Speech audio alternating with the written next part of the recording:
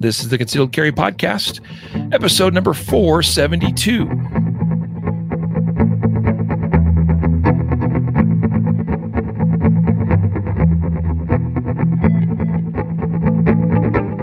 And welcome to the Concealed Carry Podcast, part of the concealedcarry.com network. I am your host, Riley Bowman, and I am doing the show today without Matthew or Jacob because we have a special guest for today's show. And I'll introduce him in just a moment, so stand by. It's going to be a great time. Today's episode, though, is sponsored by our 2021 first annual Guardian Conference. And I'll just give you a little heads up that today's guest is hoping that he can be a part of the 2022 Guardian Conference. But before we get to 2022, we got to have the 2021 training conference. It's going to be a great time, guys, in Oklahoma City. In fact, we have John from Yukon, Oklahoma, that I believe I saw you sign up, John. So he's watching here on Facebook. We appreciate that, John. It's going to be a good time. We got a lot of great instructors already lined up for this event, including Larry Vickers. We got Matt Little coming. We've got Spencer Keepers, and also some other great, maybe lesser known instructors like Haney McMood, Brian Eastridge, really great guy. And many of you might also know Chuck Haggard, and Chuck Haggard's going to be there as well, and probably a few others. So guys, go check it out. Go to guardianconference.com to sign up. Early bird pricing going on right now. Prices will go up if you don't take advantage of it now. And sign-ups so far are looking really good, guys. A lot of you is already signing up, so looking great. And there is a max capacity limit. I'm not going to say exactly what that is, so don't delay and don't miss out. So once again, one last shout out, guardianconference.com for the website. And now let's get to our special show guest. So who do I have with me today? It's Mr. Tim Herron from timherronshooting.com. What is up, Tim? Hey, Riley, what's going on? I'm super excited to finally have you on. You know, we've been talking about it. I was in your class several months ago, and I'm just a big bad slacker in not making this happen a little sooner. Dude, no, it happens. We've both been super busy. I know you told me to, I guess after our class in Colorado, you're like, hey, reach out to me. I don't want to forget this. Let's get this going. And then, of course, I got super busy with everything too. And I was like, oh, I'm sure Riley will remember, or I'll remember, or we'll get to this. And I mean, that was last September. So here we are in January now. So yeah, it's happening finally. That's good. Yeah, man. Yeah. Yeah, life gets busy. You certainly are busy traveling all across the country, teaching classes at full time, which is awesome because not a lot of instructors are able to truly do instruction. Firearms instruction is a full-time business. And so before we get too far along, why don't you give us a little introduction about yourself, Tim? Tell us kind of who you are, where you came from, how you got to where you are, and kind of a little bit of that journey too into becoming a full-time, this becoming a full-time business for you. Yeah.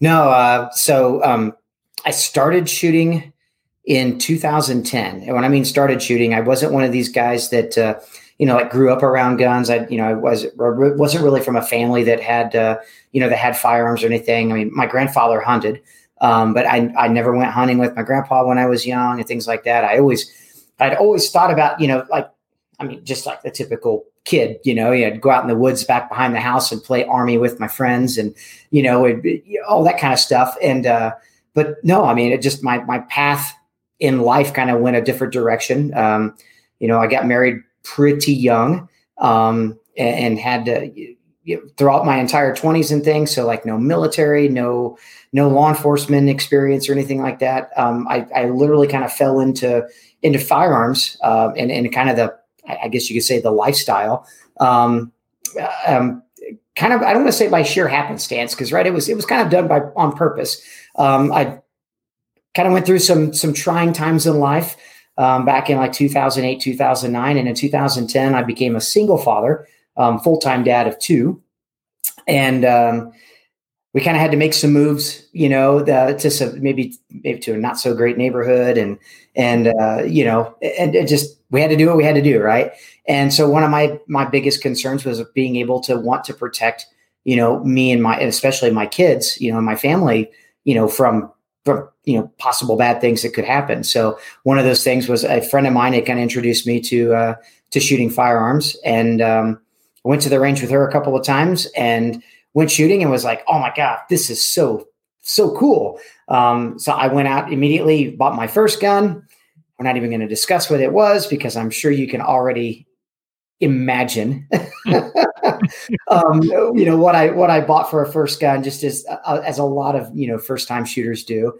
But for me, I've never been that type of person who just like, oh, I'm going to shoot a couple hundred rounds and, I figured it out. I'm a guy, right? So of course I already know how to shoot, just like I already know how to drive. And I'm not like that. So I sought outside instruction.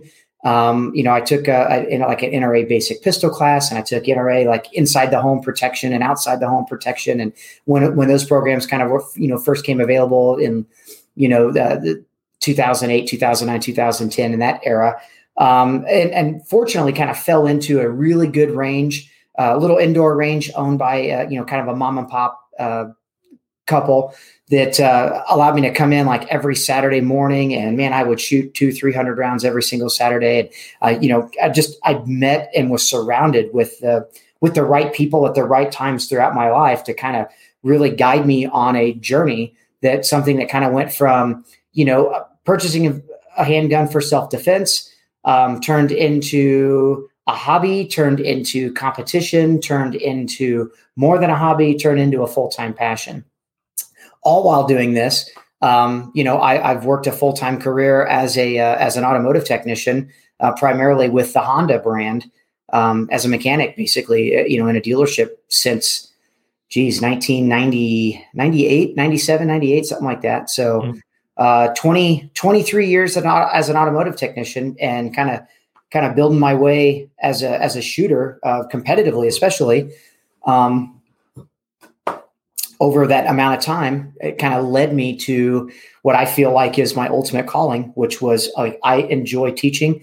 I want to give everybody the same experience, or hope to give everybody the same experience that I've had along the way, throughout my journey of in the shooting sports, as well as, just again, like I said, that kind of lifestyle of being a firearms owner.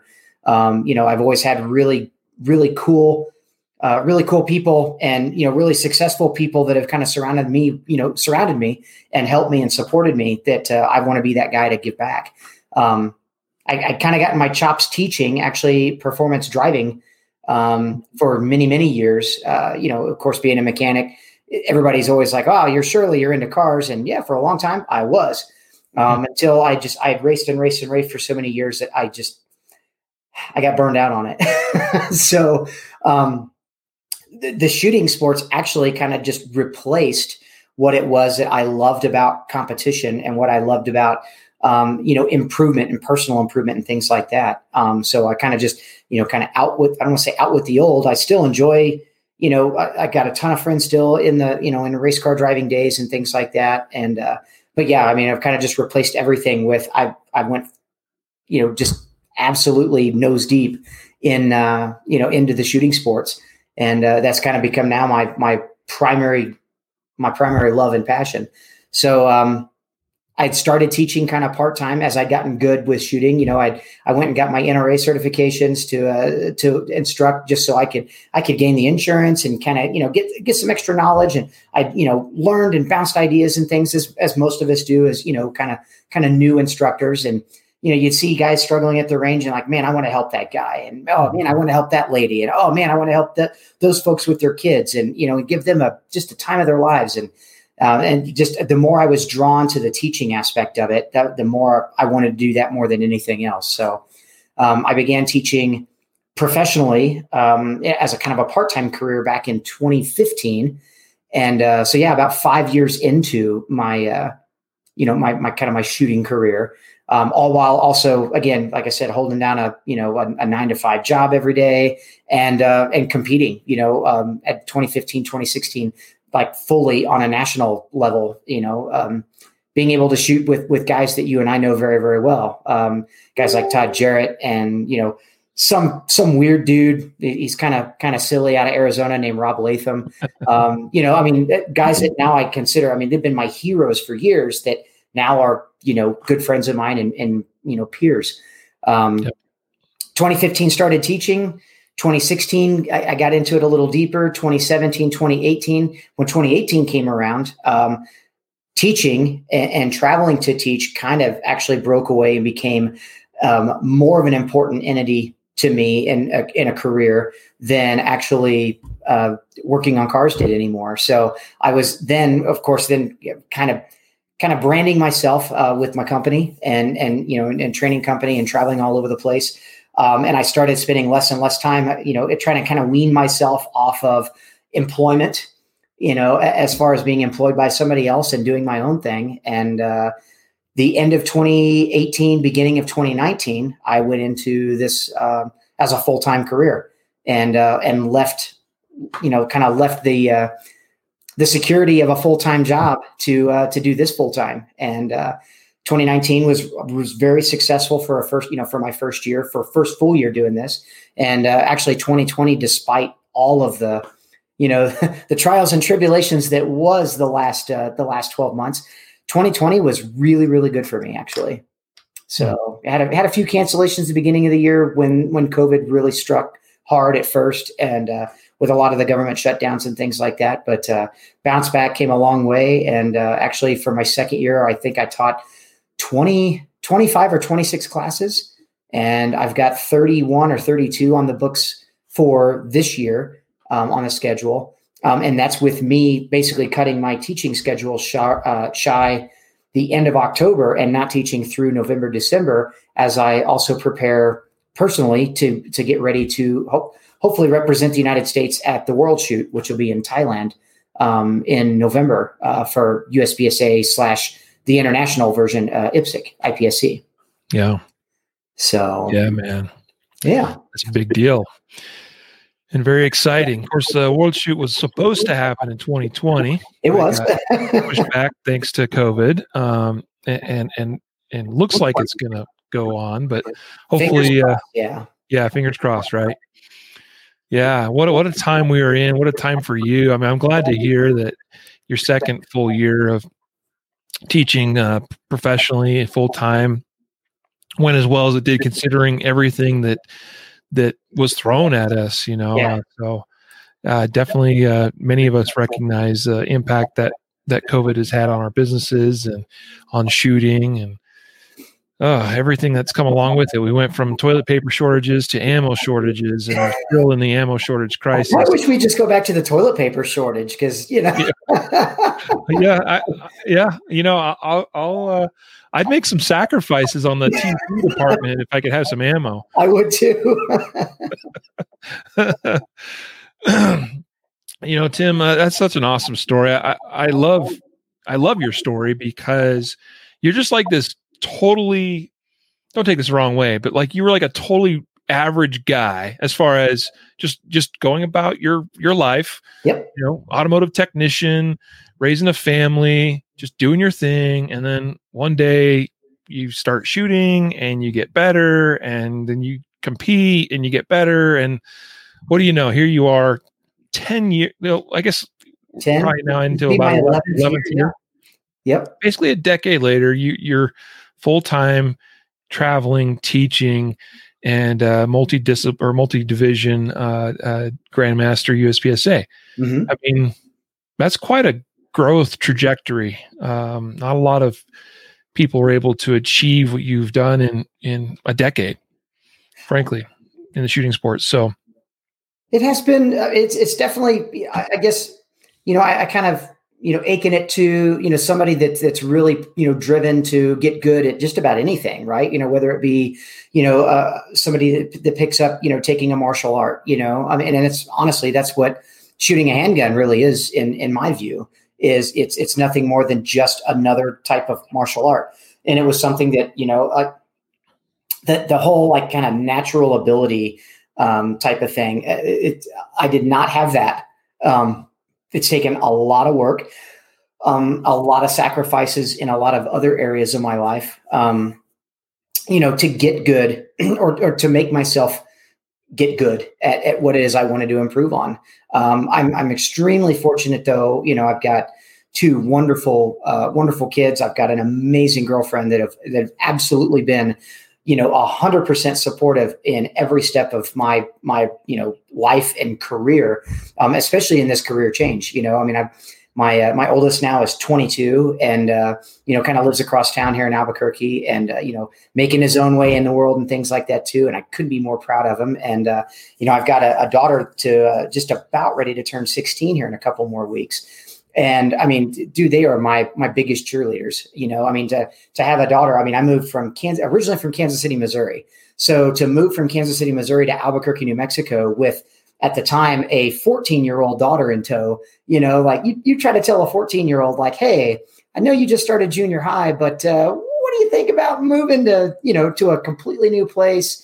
It may as well have been like taking her off of planet Earth and move to Mars, and in fact, her attitude was just like, heck yeah, Dad, let's do this.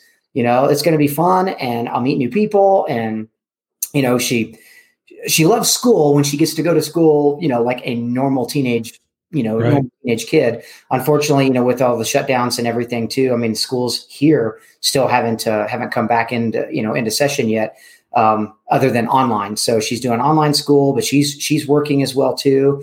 And, it's anytime that I travel, that's another thing. It's like, I didn't really start doing this professionally.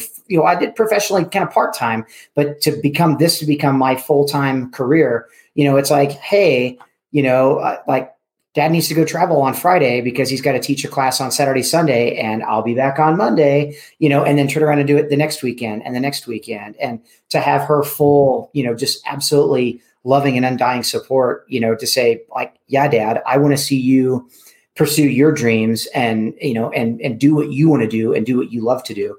And dude, I feel like I'm the most blessed and lucky person to walk the earth right now, to have that type of opportunity, my girlfriend, at the same time, she helped me design the website, which, might be a little crude to some people. I've had other web developers are like, oh man, if you just did this and did that, but it's like, dude, we've done this on our own, like she's helped me every step of the way. She helps me filter emails and, helps me get classes scheduled and gets me in touch with the right people and things like that too. It's, like I said, it's been a full household effort, and it's really cool to see how much this training company has grown in just the last, 2 to 3 years, especially 2 years on its own, and to see what's in store for it, from here on out, and to see the outpouring of folks that want to come and train with me, you and so many others that are super supportive in it. And not just because they're like, oh, darn, that Tim Aaron, he's such a great guy, I guess I'll go ahead and support him and come take a class. And it's like, no, they see true, like intrinsic value in what it is I'm providing, as an educator. And that's super cool to me, and there's not a single minute of my life goes by I don't thank God every day for, this blessing, and this opportunity I get to have. So yeah, you're talking to the happiest guy right now, It's awesome, man. That's awesome. You are quite often, I hear this said fairly frequently, that people refer to you as the nicest guy in USPSA or the nicest guy in the shooting sports. And I think, just like what you're exuding right now and your own attitude and happiness and sharing your successes and kind of what's led you up to where you are now, it bleeds over into the way you, I think, desire to help your students share also in those successes, in their own successes of developing their own skills and achieving their dreams, with a gun in their hands. Absolutely. And I say this just about like at every single class. And I don't say it just because it's some rote, feel good kind of thing. It's because I truly believe and I tell students all the time, like, dude, I could literally and I've been close a couple of times of winning a national championship and haven't quite done it yet. But, like if I never won a national or a world title as a competitive shooter, I wouldn't care, right? Because it's, to me, seeing the successes of every single one of my students, regardless of where they are on their journey, to better themselves or to improve themselves as a shooter. To me, that is like the ultimate success story. I could care less about having, a plethora of trophies and titles on the wall. It's like, what am I feel like I'm trying to build a legacy, and what kind of legacy could I leave for future students, future instructors even, and I know I'm new to the instruction game, but it's really neat to kind of, to have been able to be very blessed to kind of win the approval of a lot of my peers, especially in the professional instruction game, guys like Tom Givens, who've been around forever, Masad Ayub, Michael Seeklander, again, Rob Latham. These guys are, at the absolute pinnacle of, both professionally as instructors and educators, but also, as competitive shooters or just people in general that have, kind of molded me along the way, and even a lot of folks, even to lesser degrees. You mentioned Chuck Haggard. Chuck has been a Topeka, Topeka Police Department, Topeka police officer for years. And I've known Chuck since I kind of got into shooting, and was, again, kind of one of those like, oh my God, the Chuck Haggard, and unfortunately he's not been able to take my class, and I've not been able to take any class from his company at Agile. But, I'm looking forward to being able to see him in Dallas at TACCon, which is Tom Givens' big Range Master 3-day event. And just folks along the way too, Scott Jedlinski, Steve Fisher, Chuck Pressburg, Bill Blowers. These are all guys that, like, little old me, like I said, I don't have this 20, 30 year long career in the military or law enforcement. I'm, for all intents and purposes, I'm just a gamer, some guy that plays gun golf, and things like that. And to kind of win their approval and be kind of accepted into those circles as an educator as well, because, again, like the value, but I don't think it's just the value of what I offer, but I think it's honestly, like you said, it's having an attitude, a good, positive attitude, and wanting to be a positive source of information for just anybody I can possibly meet. I don't want to be a degrading person. I don't want to be that typical. I think our industry is filled with way too many of them already, but that whole alpha type, like I'm the man and you're nobody kind of thing, man, that's not needed. Like, all in all, we're all here for the exact same reasons, whether those reasons all brought us from different different sides of the circle or different sides of the coin, so to speak. We're all here basically for the common goal of wanting to get better, like I said, with the martial art of shooting a handgun, right? Or just shooting, period. So that's what I love about this. The family circle is large, but it's also very tight knit and kind of small. Yeah. So yeah, that's true. That is true. It doesn't take long before you start bumping into folks that know a lot of the same folks in this sport, in this industry. In your 2-day practical performance pistol course that I had the pleasure of taking a few months ago, your structure of that course was, hey, you're going to start right off the bat shooting this, basically a USPSA stage, right? And then, you go through a bunch of instruction and whatnot, and then you shoot the stage again, and you do some more stuff and work on some more things, and then you shoot the stage, a final time. The question I wanted to ask you for our audience right here, right now, is, maybe people hear a lot of talk about competitive shooting, USPSA, single stack, whatever, stuff. You're a gamer, and you are a gamer. Of course. But they may be wondering, well, okay, how does this apply to me? And so I'd actually throw a question at you. What can someone that really just wants to up their game in air quotes, as a defensive oriented shooter, what what can they gain from going through a class like yours? And particularly, what can we learn from shooting a common USPSA stage? Oh my God, everything, right? I mean, and I think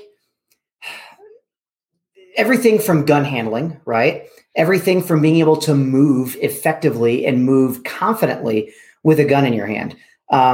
Yes, kind of the premise of the course, or kind of the syllabus of the course is developed from, somebody with, a lot of competitive background or competitive shooting experience. However, the way the curriculum was kind of devised and put together was that everything is applicable regardless of where you're at, where you are as a shooter. And I think you saw that, in our class, we had shooters that, from a couple of folks in the class that were, maybe I think picked up their first handgun just maybe a year and a half ago, before, to a few of those folks, Charlie Perez being one of them, who is a top 10, national level, competitive shooter in USPSA, and everywhere in that skill set in between. I definitely put you in that top 16 at the national level, and you were standing right next to a couple of guys that were kind of newcomers to, maybe competitive shooting, or maybe hadn't done a whole lot of competitive shooting, but had maybe done some training and things like that. And being able to have, 12 completely different facets of individuals on the line, all kind of walking their own path. And it's not just like, okay, all you gamer guys, and okay, all you red dot guys, or all you iron sight guys, right? There was no like market niche to what it is I think I try to bring to the table. I've had a lot of folks that draw from concealment, whether it be appendix, and work from appendix very well. People that work from like the 3 o'clock or the 7 o'clock position, from behind the hip kind of holsters, to guys running, full tilt, top fuel style race guns, and everything in between. And that's exactly the audience that I've wanted to build the training around, right? I didn't want to get kind of shoehorned into, well, you're just a gamer and you just teach a gamer style course, right? And so how do you make that, just like your question is, how do you make that relevant then to the average CCW, carrier, or the average, self-defense user, or somebody that maybe didn't even carry a gun. Maybe they just want to get a little bit more involved in being able to be more confident behind a gun. Maybe maybe their ideas of shooting are just like having a gun on a nightstand or in a drawer, but they want to be able to protect themselves even within their own home. How do they do that? Well, I mean, honest to God, competitive shooting is honestly, I think that's the best outlet to learn to do that, or taking a class with somebody that kind of, develops a program around that type of situation, right? You're going to learn how to have a gun up ready to shoot, right? Or be more confident and prepared to shoot from behind cover, whether it means opening a door, and being able to shoot one-handed, or being able to recognize or identify a target or identify a threat the moment that it's available, right? Or being able to intercept a target. And all of those things are done, I mean, every single weekend, and every day throughout the week, a lot of times at indoor ranges, with your local USPSA or IDPA clubs, just to get involved and learn that stuff. So I think every single thing that I've learned and been able to bring to the table as a shooter and as an educator, yes, it comes from and is derived from a competitive background. But I mean, and it as well. I mean, we travel in the same circles a lot. Many of the folks in the USPSA IDPA shooting circles are from law enforcement. They are from military. They are current military or law enforcement or defensive backgrounds. They're other instructors, right? I mean, so people that preach, gamesmanship and competition. This is coming from all angles. It's not just coming from somebody that, of course, primarily is shoots competitively and is saying, yeah, come take my class, because everything in competition, comes full circle, even in the self-defense realm. Like you and I have seen this from the guys that we shoot every weekend with, whether it be in classes or in competition.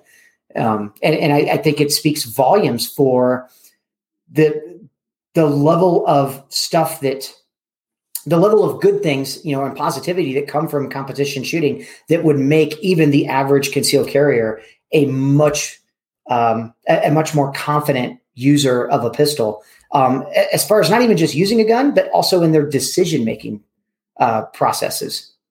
Mm-hmm. So, and that's like I said, that's kind of how I wanted to kind of develop the program.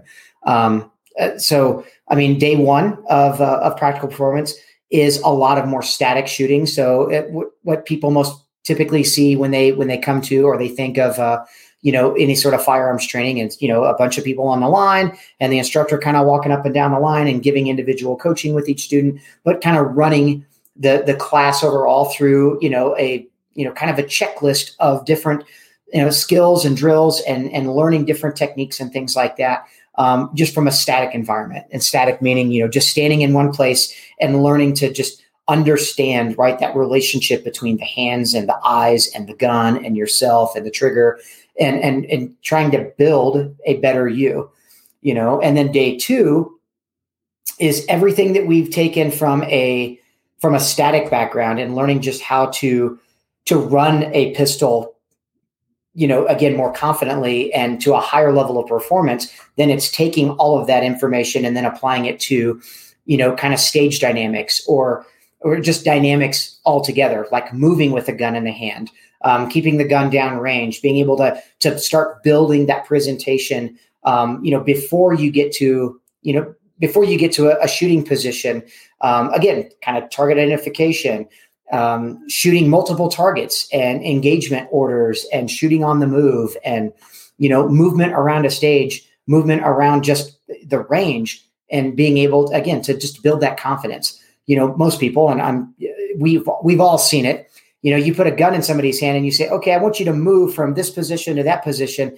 And, all of a sudden they're like, what? And they're holding the gun as if that thing is just going to, explode completely in their hands if they move too fast, right? So they start to do the little bunny hop, and everything is very careful, and they're very cognizant of where the muzzle is pointed. But, we can do that, but also move with authority and move with confidence. And, and by the end of the class, it's trying to develop, again, those skills to where the gun becomes more of an extension of your hand versus this odd, weird, foreign device that we're, we still have a fear of it because we respect it. We don't have but we no longer have a fear of it because of what we don't know.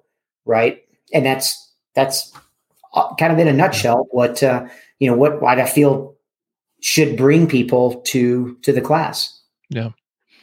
Well, I mean, I'll tell you that the thing that got me into competitive shooting a few years back was, one, I kind of fell into an opportunity where I just went and did it and was like, that was fun. Fun is good. Like more fun. Let's do it more, but also my desire as a shooter, I mean, a big driver for me as far as a motivating factor as to why I own guns, why I carry guns on a daily basis is that personal defense aspect. I mean, I've got my wife, my 5 kids, that they depend upon me for, not only, taking care of the family from a financial standpoint, but also I'm responsible for their safety primarily. And I recognize in myself that I knew that if I could develop my shooting skill to a level where it happens at a level, where it's automatic, right? Right. We call that like that unconscious competence. Right.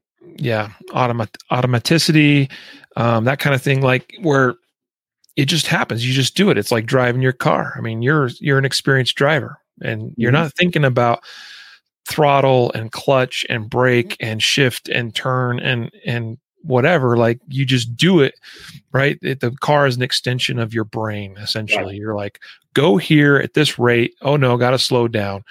So that's what I wanted shooting to become for me, because I recognize that these deadly encounters that unfortunately American citizens experience on a daily basis all across the country, you got enough on your plate as far as figuring out what's going on, reading the situation for what it is, trying to avoid it if you can, finding a way out, navigating around the scene, putting yourself in a position of advantage, whatever. You got all this stuff you got to figure out. And when it's go time for that gun to come out of the holster, there's still a lot of processing power that's going on in that brain of mine. I want that gun to come out up on target and the trigger's being pressed and I'm not thinking about it. Right. Like, I'm making the decision, obviously, but the shooting itself and the competence or the level of skill at which it occurs, it just happens. Yep. So I would hope that more people would see that and understand that and have a desire to try to develop their skills to a place where shooting can happen more or less automatically. What do you think holds some folks back from, whether it's getting into competitive shooting, whether it's coming and taking a training course? That's enough of a hump to get folks over sometimes. Like, what do you think are the biggest holdback for people? And you talk about your own experience where you just you jumped in and you knew that you wanted to get some training. And so you just went and did it. So your experience is a little bit different than maybe some folks. Absolutely. As far as kind of the way you're wired and the way you were thinking and everything. But I mean, what do you think? Like, how can we help more people get on the path of enlightenment, if you will? I think it's twofold. I think it either comes, like not wanting to try competition or not wanting to go to a class. Either comes from a path of either fear of the unknown, fear of failure, fear of embarrassment. A lot of that is fear. The other side, of course, would be pride or ego. A lot of people are like, again, I learned from my grandpa who was a World War II veteran, or, I learned from my dad who, was in Vietnam, or my uncle who, what I mean? There's always somebody's uncle's brother's nephew's, son who, fought in the military or did something that took him to the range one time, or, I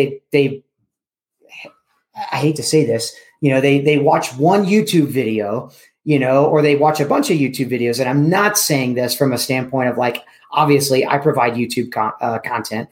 I know, Riley, you and I, we try to bombard social media with, with our presence as far as, always wanting to help folks, and a lot of times it's very well received, and other times just, kind of like, I kind of keep a tally on that stuff. A lot of times, people, they want to ask for validation, not necessarily for help.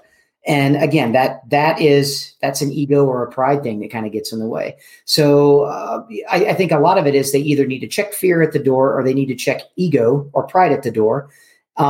Just like step in and do it. And I think a lot of it is also misinformation. There's still a cadre of people that like to preach, in a defensive situation, there are no timers, right? In a defensive situation, you've got targets shooting back at you. So shooting cardboard targets, that's not real. And, it's like, well, of course not. Nobody goes to the range and like, yep, I'm going to go practice and train today. So they're going to go, like, what are you going to do? Find about 5 or 6 homeless guys off the street, hand them a bunch of guns and say, hey, why don't you come to the range with me and shoot at me while I shoot at you? Like, that doesn't work that way. And people don't learn and don't develop critical skills, or even simple problem solving skills in that type of environment, right? And a lot of folks too are, again, they're afraid of failure. They're afraid of looking like a failure or being a laughing stock for some reason. They've got it in their minds that, like, no offense, like, you think that if you're going to be on a squad with 11 to 12 other people, for a day at the range to go shoot a local IDPA or USPSA match, that like all eyes are on you. I can assure you, nobody cares about your personal performance on a stage or in a match, because they're too busy and too worried about caring about their own performance and stage in a match, right? And it is what it is. I could not tell you ever that I've come home from a range and been like, oh man, Jim Bob was at the range with me today, and man, he had a terrible match, or man, he knocked it out of the park. Generally, he has to point that stuff out to me for me to realize that he either had a good day or a bad day. I'm too busy and worried about what my own day was, and worrying about how I'm going to problem solve, how I'm going to put the puzzle pieces together, and that's the thing about, competitive shooting that's great is you're provided, with a stage, right? So you're provided with a problem. It's basically like somebody saying, okay, here's a simple 50-piece puzzle, and we're going to dump this puzzle out on a desk in front of you, and you get to put that puzzle together the best way you know how in the shortest amount of time. Ready? Go. Right? So some people start with the middle pieces. Other people start with the outside edge pieces, right? Everybody's got their own little way of how they want to put the puzzle together or solve that problem the best way they see fit. And that's the best thing about competitive shooting is that you get that opportunity to problem solve or to critical think yourself through a problem or a series of problems to come up with your best solution in the shortest amount of time, right? All while doing this with a pistol in your hand that you then have, you're accountable for every round fired, right? So there's so many different little layers or pieces to the puzzle that need to be thought about. What we don't want to do is have to think about them all at the same time. So this is where taking training comes in, or just getting more, being able to put yourself in that situation more and more is, like by shooting more matches and competing and taking classes, is that there's, like you said, a level of automaticity to this that becomes, again, a subconscious competence. Now, if I'm really good at just shooting the gun, right, and understanding the relationship between sights and target and trigger, now I don't have to to consciously think about that. Now I have freed my mind to think about other things, like how I'm going to get from point A to point B in the shortest amount of time, or how I'm going to have the gun prepared to shoot through this array, or how I'm going to activate this, this moving target, or how I'm going to open this door and have the gun up ready to shoot this next series of targets, to put that together. Now think about that just from, let's transfer that from shooting a stage, right? Or shooting in a competitive environment. Think about how much that frees up your mind just in a problem-solving environment of, I hear something go bump in the night, or I hear a window break in the downstairs of my house. And I know me and the kids are upstairs, but I am responsible for ensuring their safety, right? And the safety of my household. What are you going to do? How are you going to solve those problems? Do you really want to be having to think about, oh my God, I need to hold the gun better. I need to grip the gun. I need to watch the sights, and I need to do this and I need to do that. Or would you rather, because you have spent some time, kind of playing those awful gun games that might get you killed in the streets, so to speak. But being able to have that level of competence, like, I know how to keep my gun pointed the direction that I'm looking. I know how to traverse through my house and keep my family safe from the muzzle of this gun, as well as being able to keep them safe from an intruder that came into the house. I also know how to identify a target. I know what to do, right? I've opened my mindset up and my brain power to problem solve those other things, or find solutions to those other things that don't always necessarily include just, eerily and shakily opening up the door and yelling down the hallway, I have a gun, and then hoping to God you don't have to use it.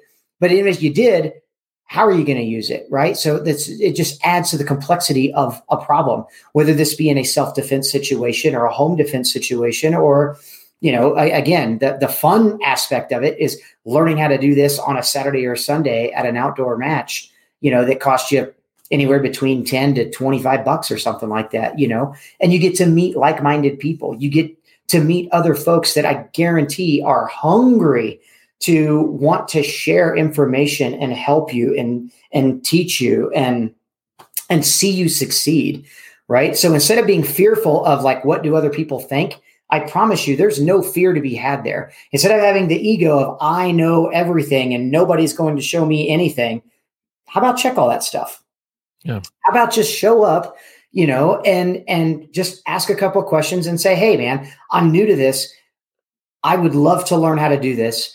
I would love to just spend a Saturday afternoon or Sunday afternoon or a morning or whatnot, just getting my feet wet and dipping a toe in the water. And I promise you, I mean, honest to God, my best friends, and this includes you in this, the best friends I have made have come from the shooting sports. They have come from training environments. They have come from this, again, this life that we call gun ownership and Second Amendment. And I've surrounded myself, and people have surrounded themselves, with little bits of me and you and everybody else too. I mean, it's the greatest thing in the world to have, like to get to shoot matches with whom I now consider my best friends, mm-hmm. and to get to go travel across the country and shoot big matches with people that I still consider some of my absolute best friends. I may only get to see them once or twice a year, at different parts of the globe, but it's amazing. The level of friendship and the level of relationships that you build, all in a means of supporting you and you supporting them and supporting each other to get better at this, again, this kind of martial art. Yeah. Well stated. Well said.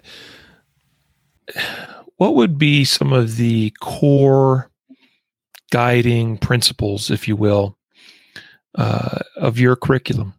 Like what really is at the heart of what you're trying to teach and communicate to your students? Probably a loaded question. Sorta. I think, from just a pure shooting standpoint, I think, and it's the thing that you probably, just from in class, hear me probably harp on, and even just on the internet, when we're bouncing ideas back and forth too, is like the absolute importance of what I feel are just two and only two major fundamentals of shooting a handgun. And I think it's gotten convoluted. That message has gotten convoluted so much through so many different outlets. I think the NRA has got, 7 fundamentals of marksmanship, and U.S. Concealed Carry, their program is like the 6 or 5 or 7 steps or whatever of fundamental marksmanship. Honestly, if you boil it down, right, if you were a chef and you were taking all of those things and you boiled it down to render it to its most kind of true ingredients, the 2 most true ingredients in handgun shooting are simply to grip the gun in an effort to hold the sights as still as possible, right? So it's grip and sight management. If you do those 2 things together, everything else becomes a byproduct of your ability to hold the gun still and hold the sight still, and your ability to manage those sights all the way through whatever level of pressure that you put on the trigger. And if you can get folks to understand that it's not the rocket science that some dude on some YouTube channel or some guy on the internet told them one time, or some old instructor, that's kind of old and set in their ways, that it's just stuck to the same curriculum for the last 55 years of teaching shooting, has told them about stance and breath control and trigger control and all of these other things that make you individualize every single component of that, instead of honestly, the most success I see in students are when you simplify the process down to those 2 key ingredients. Now I don't have to think about, again, I don't have to think about 100 things, right? I don't have to have the brain power to kind of muster through 7 or 8 different things I'm trying to do to solve one problem, which is putting a round accurately onto a target where I want that shot to be, right? And you're thinking about all those things, just like, in a stage, you're thinking about all of these things. The things you don't want to have to think about is the actual shooting part of it. You want it to be automatic.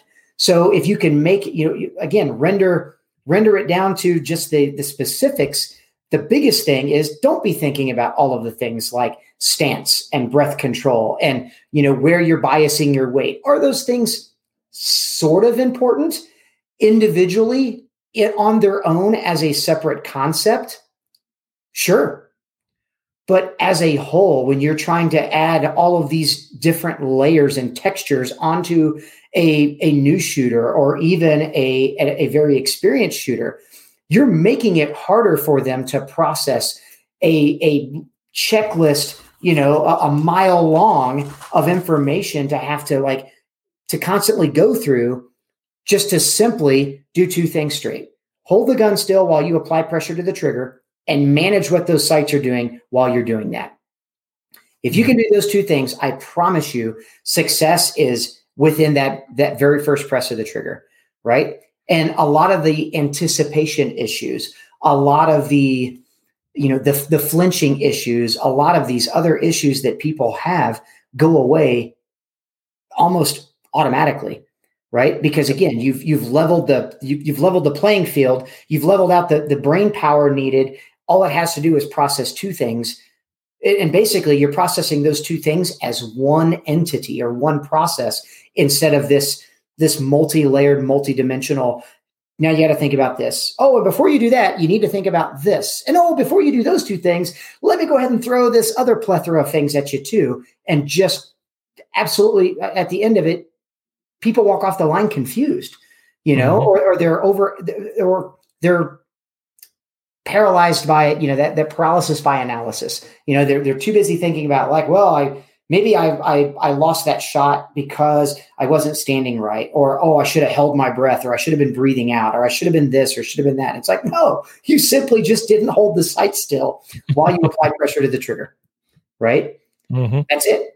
So, that's kind of my biggest, passionate moment of what it is that I feel is at the absolute, that takes foothold of my curriculum is the ability to simplify that process to just meat and potatoes. That's it.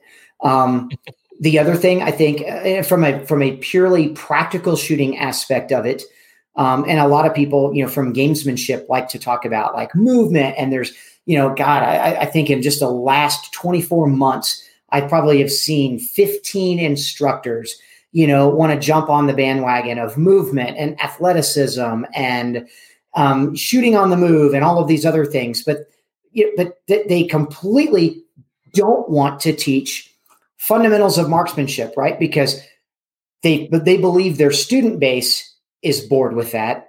And they're frankly, they say them to themselves, they're bored teaching it. I promise you're only bored teaching it because you don't understand it. And when you don't understand it, you have no way, again, of rendering that information down to a means of conveying it, sometimes eloquently and sometimes just very simply to a shooter to see them reap the benefits of just being able to hit a target, being able to be confident behind the gun.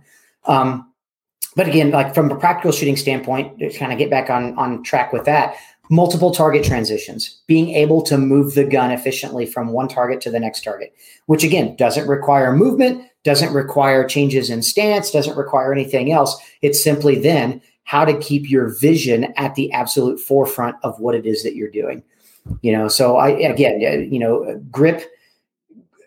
grip pressures on the gun, and being able to manage the sights. And we talk a lot about different visual techniques and different means of being able to do that, because everything that we do in shooting, right, it's a very visual thing. Obviously, if you can't see a target and you can't see the sights, it's very hard to line those two things up. And I hate to say it, most blind people, yes, they can press the trigger, but they couldn't shoot accurately simply because it's a vision-based process. And that vision-based process, then being able to derive that into, exponentially more things, like being able to transition the gun from one target to the next target, to steel, to whatever, aiming to an easy target, to then driving your vision and your focal acuity to a very small, maybe a more difficult target, and being able to make that switch on the fly. So, obviously, so to speak, thank you for coming to my TED Talk today, right? You don't need the 2-day class. You could just practice these two things and you'll be great. But obviously there's a lot of layers of things that we need to, it's not add on to, but it's layers of things that I like to strip away in class. A lot of preconceived notions that a lot of students that come to my class, think about, or again, have these notions that, oh, well, these things are important. And then when you strip away or peel away those layers and kind of render that stuff down to like, okay, just focus on these two things, and then they do it and they go, oh my gosh, that was so much easier. Like I didn't even have to think about it. It's like, you're welcome. You got it, right? That's now you're starting to understand, even if it's just for one repetition or one set of drills, right? If you're able to then be able to see that aha moment of what unconscious competence even remotely begins to look like or feel like, then now I've got you hooked. I've got you in the place where now you understand it. Now it's up to you for basically the rest of your life to seek that out and search that out in everything that you do. And it's not just saying with a gun, that's in everything that you do is learning to better and better fulfill that unconscious competence or that desire to be so good at something that it's simple, right? Mm-hmm. Instead of this, when you really think about the shot process, a lot of people, again, they just think about it and think about it and think about it. And they're like, oh man, there's just too much to think about. That's really, really hard. And it's like, nope, promise you, shooting is one of the easiest things to do. It's one of the simplest things to do. Mm-hmm. Is it always easy? As Rob Latham would say, nope, it's not always easy. It's only easy when you, again, have stripped away those layers and just focused on those two things, and then learn to blend those two things into one thing. And then that one thing just blends into, again, now you've got that subconscious confidence that you're looking for. Yeah. The way you just explained a lot of that, the impact it can have on a shooter by making the process as simple as possible, or helping the student to understand it in the simplest way possible, is it can have a huge effect on them. I mean, I'll tell you, probably everybody's familiar with the video that came out, I think probably about 5 years ago, Rob Latham, Aiming is Useless. It's one of my most favorite. Yes. I remember when that came out, and it had a profound effect on me, because I remember where I was at in my own journey, mm-hmm. shooting journey, was like trying to figure out what's the next piece. Like, what am I missing? What do I lack yet? And watching that, a lot of people see the title of the video, or they even watch the video, and they completely miss what he's really saying, right? but he spoke to my soul, and I was like, whoa. And just like the change in perspective for me was huge. It helped me to like really focus my efforts on what really mattered. And what really matters is, like you just said, hold the gun, grip it, and hold it still, mm-hmm. as still as you can. And your wording, I think both you and Rob are saying the same thing, but you put a more of an emphasis on sight management, which I think is awesome. By the way, but it's hold that gun still so that your sights are on that target and stay on that target, because if they stay there, then doing this is easy. Yep. Right. And then you don't even have to think about, right. And that's where people get really wound around the axle, is trigger control. Yeah. Oh my God. If I hear that, that term, and I do believe there is such a thing, and that we should always be working to and striving for a better level of trigger control. But I don't want trigger control, like brain power, to process the concept of individualizing what this finger is doing separately from my ability to manage the sights onto a target. If we individualize that, all right, or you start thinking about trigger control as again, some separate, more important piece of it, then the problem is that you start to put too much brain power into how you're controlling the trigger. And then you forget that, oh yeah, I'm still supposed to watch the sights and manage the sights and manage this grip all the way through it. So I kind of tell folks in class, right, that if you're gripping the gun adequately, right, and I'm not going to give away everything, in class, but I mean, it's whatever you might be thinking, you're probably close. And whatever you're not thinking is I think what we could get you there all the way with, as far as grip pressures and how to apply those grip pressures well to the gun. And the reason you're doing the grip pressures, right, and you're focused on grip is in an effort to hold the gun, the entire gun, not even thinking about the sights, but to hold the gun as still as possible, so that visually the only thing that you have to do is manage those sights, right? And by managing the sights, that's kind of all encompassing. If I'm thinking about doing nothing more than just managing the sights, my level of trigger control works itself out automatically, right? I don't have to think about staging the trigger, to like staging it, taking the pre-travel out of it and taking it to the wall, and then making that conscious thought. Okay, hold the sights now, hold the sights. Okay, the sights are good. I better hurry up and capture that brief moment in time. I've individualized the trigger from my ability to manage the sights. And when I individualize those two things, this is where flinches happen. This is where anticipation of recoil happens. This is where that kind of that low left if you're a right-handed shooter, or you're a low right if you're a left-handed shooter. This is where, again, all of those indiscrepancies and inefficiencies in our shooting come from. In my humble thoughts, is that people are trying to apply brain power to something that shouldn't have any brain power applied to it, right? Because when you apply brain power to one thing, again, you can only do a certain number of things, right? We can only multitask a certain number of things with 100% efficiency. If my first job, my primary job is to manage the sights, then everything else I do is subconscious to my ability to consciously hold the sights as still as possible. And if I'm consciously holding the sights as still as possible, my body is going to make every concerted effort it can, brain to eyes, to hands, to finger, to pressure, right? Musculature, to make the trigger press and not have the sights move.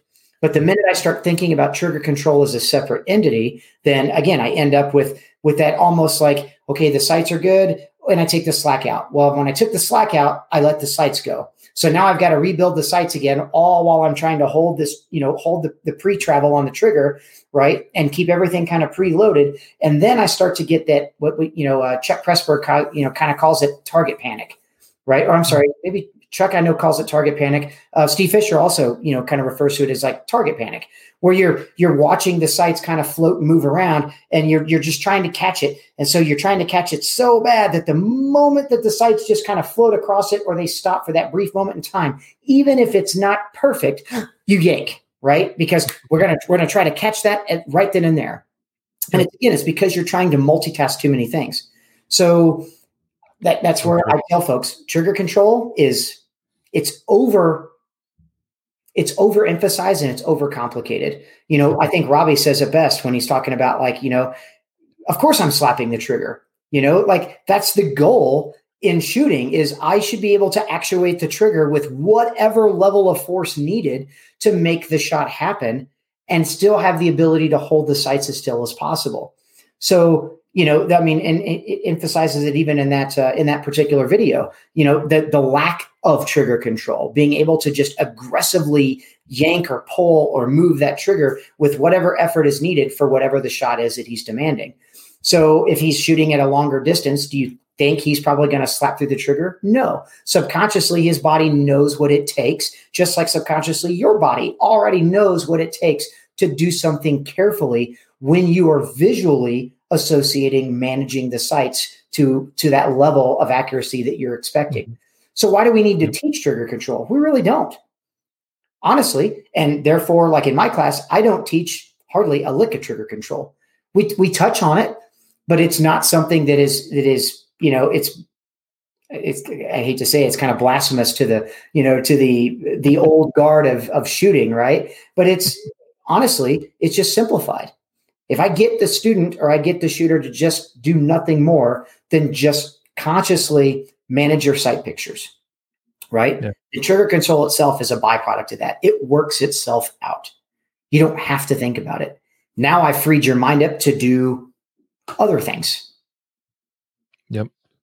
That's spot on, man. It took me way longer than it should have to figure that out, but that's exactly how I think of it now. I mean, when we are on a close, wide open target, we don't need much of a perfect sight picture. We can accept very loose or a gross or unrefined sight picture because we're close and it's big and it's right there. Mm-hmm. The time to go, like, hey, once it's there, send it, right? So it doesn't take very long to get that aligned. So this guy here is working like this, right? Stretch that distance out. And now we have to take a little more time, exercise a little more visual patience, let things settle a little bit.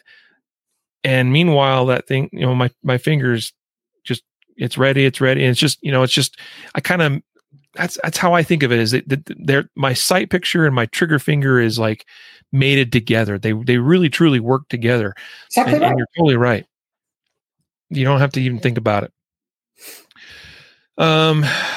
Yeah. So I see a lot of times in the industry, there's a lot of talk and a lot of effort spent on practicing this, practice this, practice this. We have so many training tools that do that.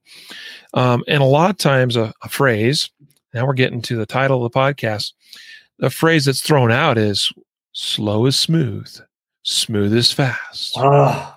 So I know this is a favorite of yours, and you probably get tired of, You've touched my trigger nerve. So, and we're probably over time already, but we gotta totally thrash this out. We gotta have this discussion right here, right now. So yeah, I mean, and now the slowest, smoothest fast, does it have a place? You bet it does, right? I mean, but I think it's been, again, it's another one of those catchphrases that was really cool to say 20 years ago. And then 10 years ago, it really took on this whole different meaning. And now, again, it's this catchphrase that's used for everything.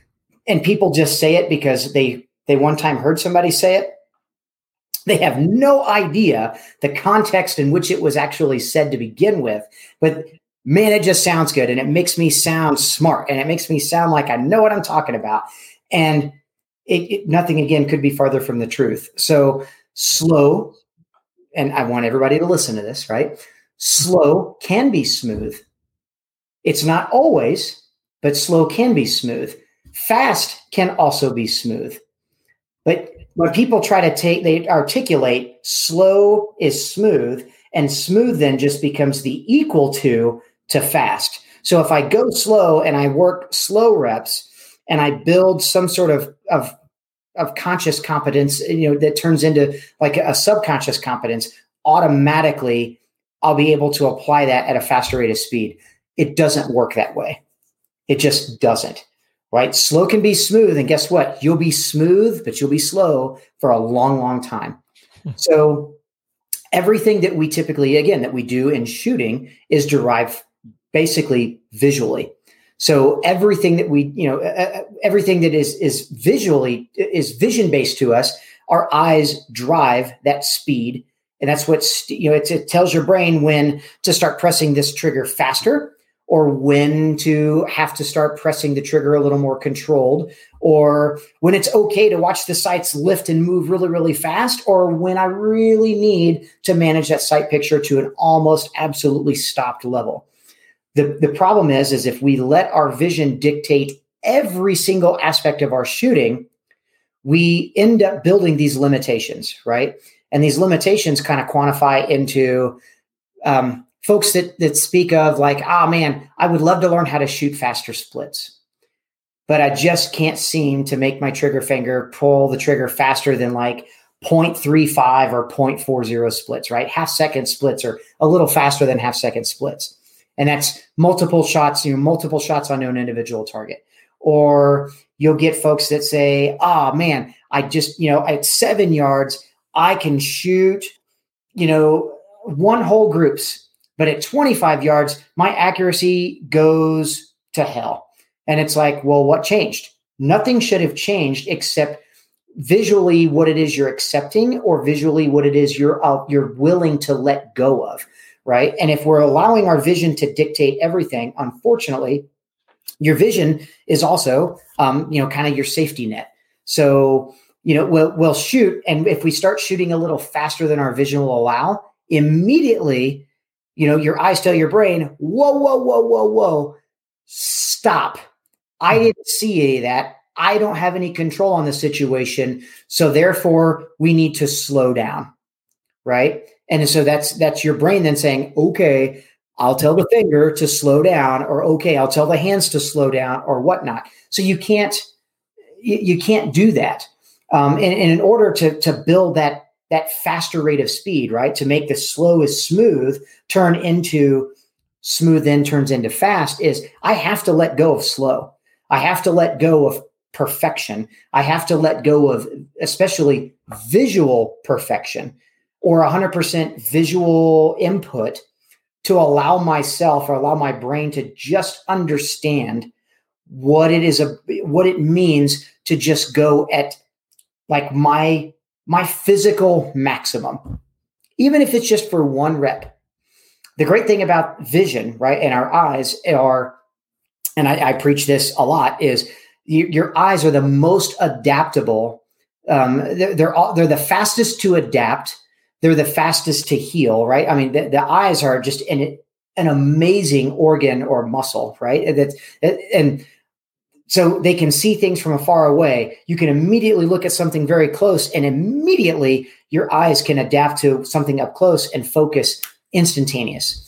Right? Your eyes can see things at rates of speed that you had absolutely no idea even existed when you start to put things on a clock.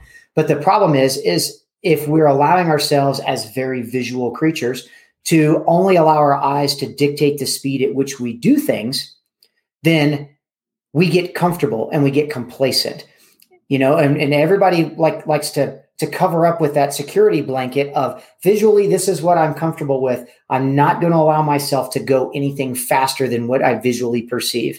So the very first thing that we have to do, especially like in my classes, is let go of vision. Even if it's just for one repetition of something, I want you to do something faster than what you visually saw it. And then I want you to do it again at that same rate of speed. And then I want you to do it one more time at that same rate of speed. And by the third attempt, I want you to start giving me a little bit of feedback, information visually. What is it that you actually can see? And within 3 to 4 reps, whatever they assumed, right, was completely impossible to see at whatever level of speed, now they're seeing it. They might only see it a little bit, but they saw a glimpse of it. And a glimpse then turns into an even larger glimpse. And then a larger glimpse turns into, now they're seeing an overall picture. And that overall picture then turns into, oh man, I'm seeing the entire movie now, right? At a high rate of speed. A simple way to illustrate this would be, and I kind of use this in classes. I'm sure you probably heard this too, was think about a ceiling fan. Most everybody has a ceiling fan in their house or has seen a ceiling fan whirring away, right, in their house. And you immediately just look up at a ceiling fan and all you see is just like the overall circumference of the blades just spinning, right? It's very, very hard to pick up an individual blade and what it's doing, right? It's something is moving faster than visually what you're comfortable processing. Mm-hmm. If you pull your vision back just a little bit and you just look at it, you'll pick up one blade and you'll pick up that one blade and you might catch it a quarter of a revolution. And then you might catch that blade a half a revolution. Then you might catch that blade for 2 or 3 revolutions. Next thing you know, you're able to see that blade as you kind of pulled your vision back to just something, to being able to just see the overall broader picture. You could look at that one single blade and watch it spin at whatever speed on the fan and see it in great detail, what it's doing and all of the information that it's giving you, right? So shooting faster is a lot the same. People are afraid to kind of dip that toe in the water, on the fast scale, because visually their brain is saying, I didn't see it. If I didn't see it, it didn't happen. I need to slow down and pull back. So they immediately pull back. So they built these limitations. So to let go of those limitations, it's let go of your vision for a moment. Just understand what it's like to just let the gun shoot. and let your finger press the trigger as fast as it can, and you're going to do it for 2 or 3 shots. And then you're going to do it for 2 or 3 shots again, but you're going to start to see a little bit more and see a little bit more. And then all of a sudden you're perceiving almost everything that you need to from the sights. And you start to build these building blocks in your brain of what becomes acceptable versus what was once impossible. And now what was once impossible not only is acceptable, it's what I'm striving for. And then that becomes the new, this is what I perceive possible. Right. And that's in a nutshell. So the slow is smooth. You're always going to be slow. You'll learn to do it smooth, but you're going to learn to do it slowly smooth, right? You can also do things smooth at a fast rate of speed, but you're never going to do those things until you get your vision out of the way or get preconceived notions out of the way and learn to just to execute at your absolute pinnacle of your human ability right now today. And it may not be right. Your human ability is going to step up and even be better tomorrow. Maybe not tomorrow, maybe next week, maybe next month, maybe next year. I'm constantly finding, and I guarantee you, guys like Rob Latham and Jerry Mitchell and all these guys have still, even as old and decrepit as Rob Latham is, and I say this with the utmost respect for him. I love him to death. But even in his more advanced age, Robbie is still able to pick up, levels that he didn't deem possible 25 years ago, 30 years ago, right? Yeah. If he's doing it, I know I'm doing it. I know you're doing it. I know every shooter on every line in every class I've had across the country last year, year before, and this year are doing it and can do it and will do it. I mean, that's just how we progress. Yep. But we progress that way systematically by getting, again, we have to we've got to leave fear or leave control at the door at some point. Yep. That's very true. I mean, the fact of the matter is when we start shooting at speed, at higher rates of speed, it looks different than any, it looks different. We don't have a framework for it already. The first time you shoot really fast, it just looks like a blur. It's just, wow, like what's going on? And you're exactly right. Like the eyes can see way more than what we think they can, way faster than we can move anything. And we just have to give ourselves the opportunity to get used to what's going on, pick up on patterns, on visual patterns of what's occurring. The eye goes, oh, wow, look at that front sight. I thought it was just a blur, but actually I saw it lift and go up and come back down, mm-hmm. And I remember the first time I had the thought watching a professional shooter shoot and thinking, how can he see that fast? I was getting ready to just bring that to your attention. I was like, remember the first time that you watched somebody really, really, pull the trigger really, really fast in like a 6-round bill drill. And, mm-hmm. My initial thought was, okay, they must be doing some weird voodoo magic or something of just being able to hold the gun there because there's absolutely positively no way they can see the sights. Yep. Until or they're just point shooting the whole time. Right. And of course we see these arguments now from folks all the time, and again, it's folks that just they've yet to come to experience it for themselves on what it's like to do that or see that for themselves. Right. So, and then that's just it. I get told that all the time. And like I said, I remember believing it myself, just like you. It's like, there's no way that dude saw his sights, in 0.18 splits or 0.20 splits.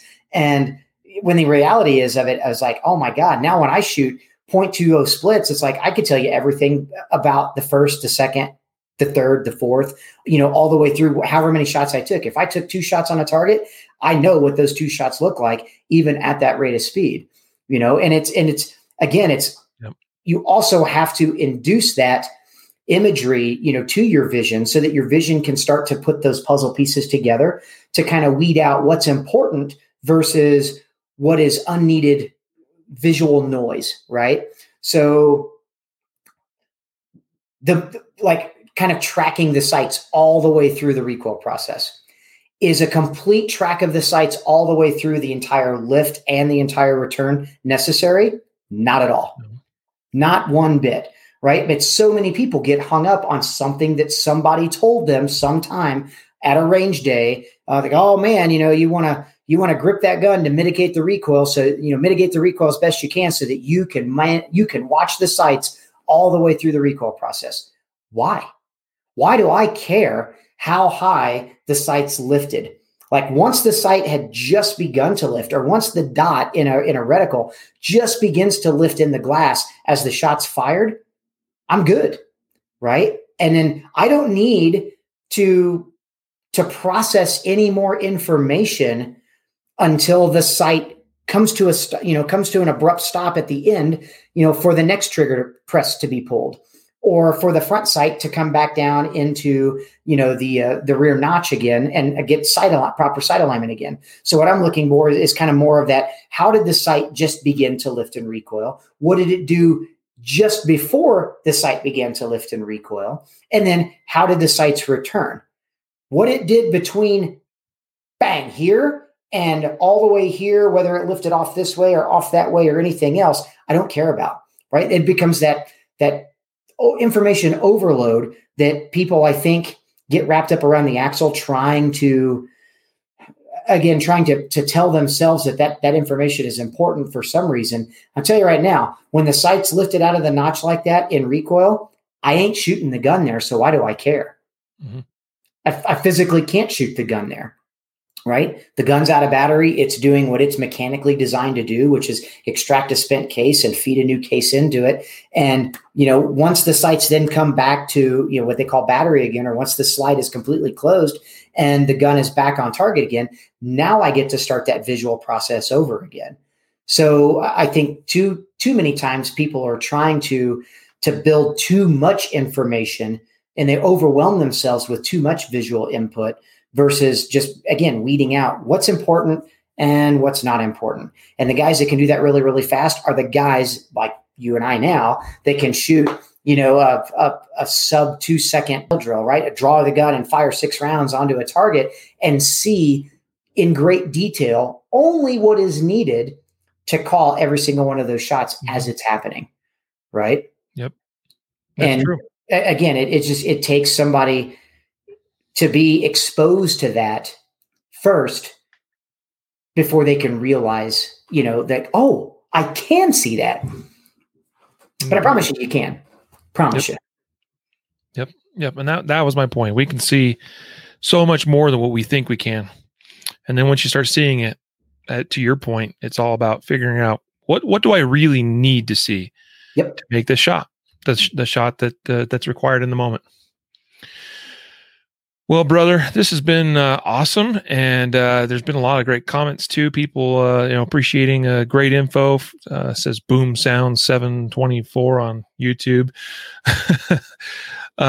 So, Tim, this has been awesome. I'd keep it going, but we generally do about an hour-long episode, and we're about an hour and 20. So, I did it. No problem. Thank you, Riley, for having me on, man. This has been awesome. Yeah, absolutely, man.